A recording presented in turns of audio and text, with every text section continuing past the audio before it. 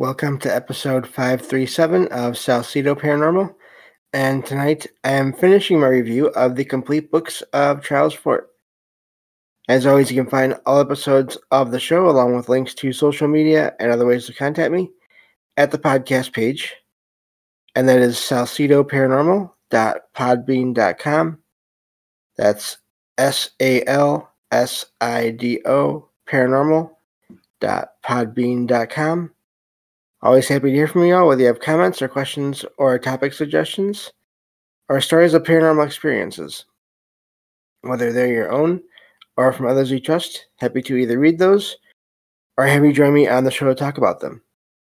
Thank you all for listening, whether you are here for the live streams on Discord, or if you listen to the podcast or YouTube feeds, or on the Troubled Minds Radio Network, KUAP, Digital Broadcasting. There you can hear replays of the show every night at 6 p.m. Pacific, 9 p.m. Eastern, right before Troubled Minds Radio comes on. As always, I want to thank Michael Strange, host of Troubled Minds Radio, as well as Liam Martin, host of the Exile Minds podcast, for producing these shows and putting them up on the station along with the music that you hear there. As always, if you want to help, there are some different ways to do that. You can always share the show with others and rate and review it on your favorite podcast platform. You can also find books I've written, paranormal fiction, nonfiction, on Amazon. I have a Patreon page where you can find one extra episode per month of true paranormal stories from the web for all membership tier levels there. Or if you just like to make a one-time donation, you can do that through PayPal. Help is never expected, but always appreciated, as there are expenses in making these shows, from equipment to research materials to travel expenses in some cases. I think that takes care of all of that. I do have one other announcement. Due to my eyes sort of changing and getting worse, I will only be doing 2 episodes per week from now on. Hopefully that will change and I'll go back up to 4, but I don't know if that'll happen for sure. I just know that I can't keep up with 4 anymore like I did until recently. So there'll just be these 2, one on Friday and one on Saturday that I record, and then I'll release those the same night. So I think that takes care of everything. Thank you all for being here and listening, and so we're going to finish the review of the complete books of Charles Fort. And of course, we're on the last book, which is Wild Talents. And so we'll do that, finish those last 5 chapters. And then whatever time I have left, I will just talk about my thoughts on everything in the entire series, just in general. So we're starting here with chapter 28. And again, these shows are made with the assistance of AI. I use the AI to summarize these chapters from books that are in the public domain, and then I read those summaries, and then we discuss them in these shows. So that's how these work. That's how it'll work from now on when it comes to nonfiction books, whenever possible. And so that's how I've been doing this. And so this is chapter 28. And this chapter explains the idea that happiness and unhappiness are emotional rhythms that exist independently of one's life circumstances. Charles Fort conducted an experiment where he rated each day as positive or negative to see if life felt worthwhile overall. Though more days were positive, he acknowledges the limitations of such quantification. This leads to philosophical musings about the impossibility of isolating any one thing or event as absolutely good or bad. All phenomena exist on a spectrum between order and chaos, merging into their surrounding contexts. So one can't cleanly label something as solely an advantage or a disadvantage in some final calculus, it says here. Charles Fort ties this to the idea of, again, in quotation marks here, witchcraft, unexplained phenomena. Just as with happiness versus unhappiness, there is no way to precisely weigh witchcraft's risks against benefits for humanity. Its advantages and evils would permeate life in complex, interconnected ways. However, Charles Fort argues civilizations have already survived huge diversity. So even if cultivated psychic powers negatively transformed society, humanity would likely endure, having withstood so many existing ills like greed, violence, deception, and others. For it seems to imply developing witchcraft is worth risking, given it may advance humankind substantially if applied judiciously, but the future remains uncertain. And that's the end of that chapter. Again, as I always say, these are Fort's ideas, not necessarily mine. He doesn't seem to have a negative or even really positive view of what he calls witchcraft, but based on that chapter that I'm guessing. So, but yeah. So anyway, that's that chapter. I don't have a whole lot to say on that one.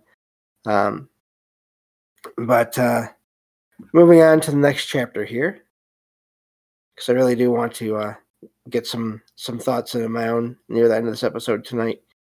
This one says, this chapter 29, this chapter discusses the phenomenon of dowsing, also known as water witching or divining, as an example of practical magic, or, in quotation marks, witchcraft, that has been put to widespread use. Dowsing typically involves someone holding a Y-shaped rod or pendulum that supposedly dips or twitches when walked over an underground source of water or minerals. Charles Fort argues that dowsing works through some psychic or magical ability, not just chemical affinity. The chapter notes that dowsing was once dismissed entirely by scientists, but many now concede dowsers can somehow locate underground water at rates better than chance. This has led to professional dowsers being hired by various governmental bodies around the world, despite skepticism lingering in the scientific community. So while dowsing was once a folk magic practice, its effective pragmatic use has resulted in a miracle with a job, in quotation marks there, magic crossing over into utilization in the practical realm.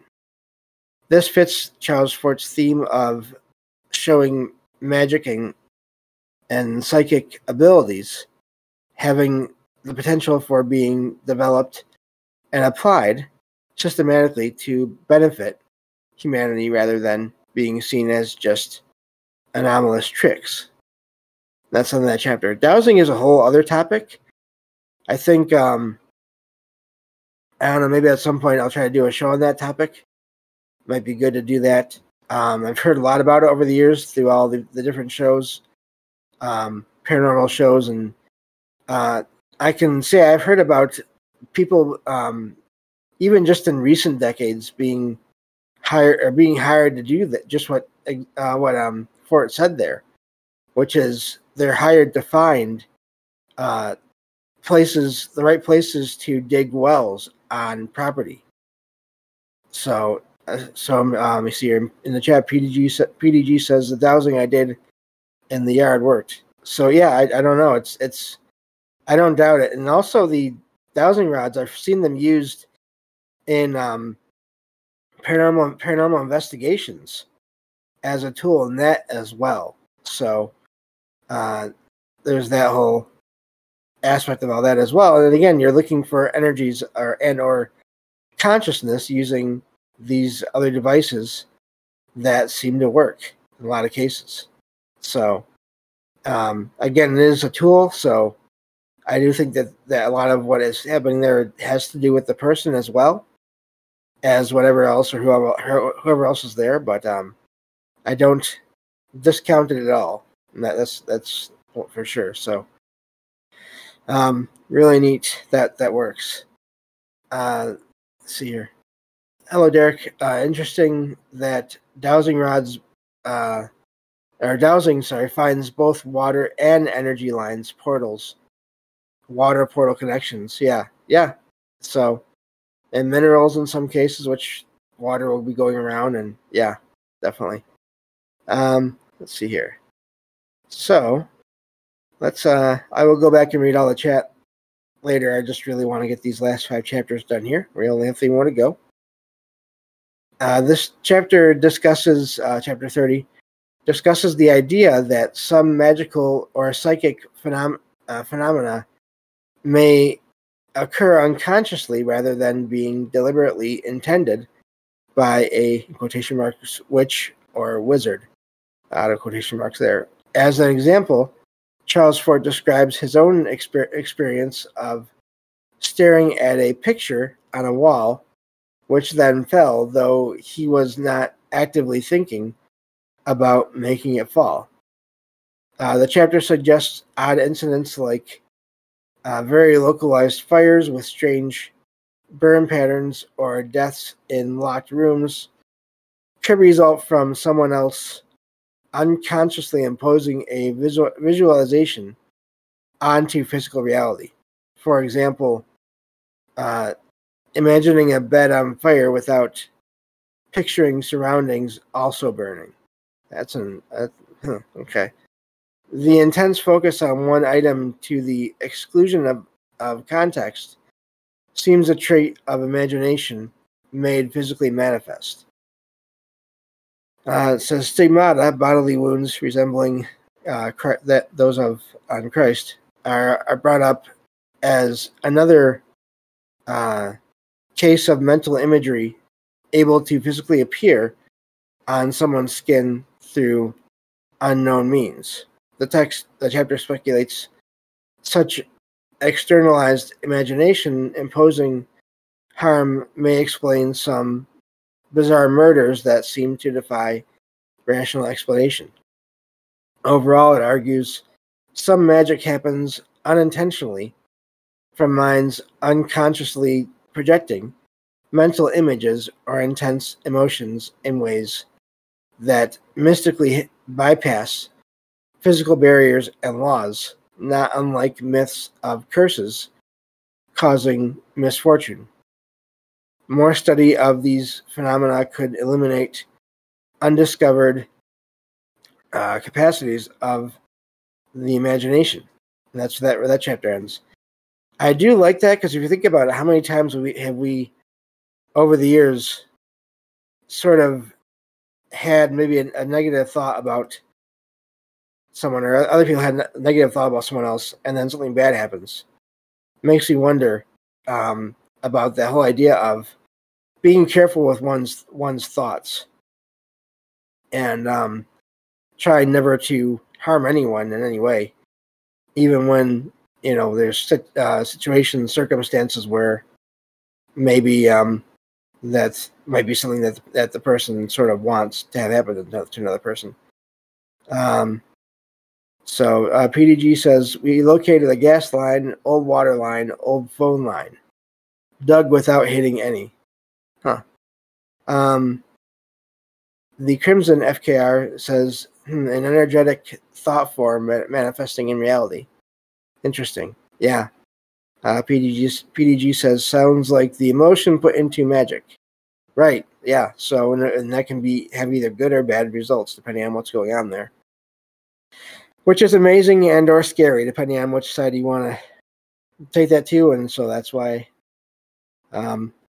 that's why it's probably best to try to stay positive, because even if you're not having the best times, and if you end up sort of thinking about others in negative ways, that might still affect others. So just a thing there to think about.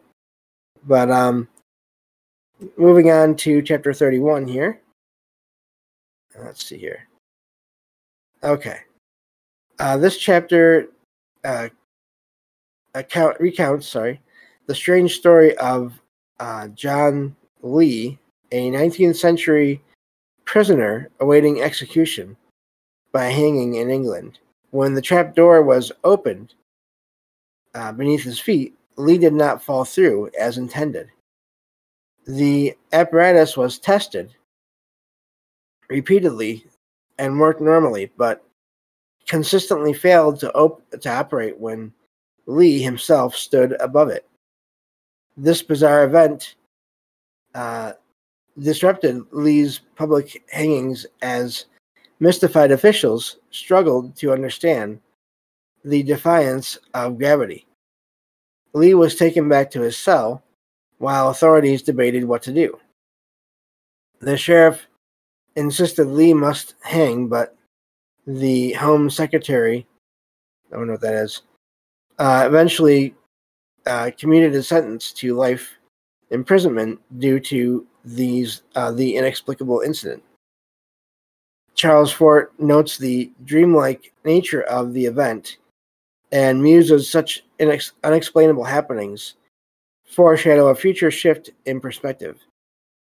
Phenomena currently seen as supernatural may someday be viewed as commonplace, much as electricity and radioactivity once confounded scientists. The chapter suggests that Lee somehow unconsciously and extraordinarily willed the trapdoor not to drop. A remarkable triumph of mind over matter. It serves as another example of latent human abilities exceeding present knowledge. That's an amazing chapter there, and that example given, because, I mean, how much energy would you be putting off when you're in that position, about to be killed in that way? I wonder if that plus just the right, I don't know, state of everything around him and in him sort of just work together to make it so that it wouldn't work. The Crimson FKR says Home Secretary, I think it was, is basically the guy or gal who decides punishment and can overrule judges' decisions in the UK. Thank you for that. Yeah, I had no idea, not being from that area. So, all right. Well, last chapter here. So this is good. Let's see here. Chapter 32. I think that is the last. Yes, that is the last chapter. Okay. So this chapter examines the long-standing controversy around fuelless motors, devices claimed to generate power seemingly from nothing. It discusses focuses especially on the cases of two inventions, John Worrell Keely in the 19th century and Lester Hendershot, and that is what it says, in the 1920s. Both mystified observers with motors that seem to run without an energy source. Charles Fort speculates that rather than frauds, these men unwittingly tapped into and directed some psychic or magical ability to energize their devices. I see it. Okay. He sees the hostility and suspicion the scientific establishment directed towards them as hinting at an intuitive unease with such unexplained forces. Keely attributed his self-powered motor to vague technological principles beyond others' comprehension.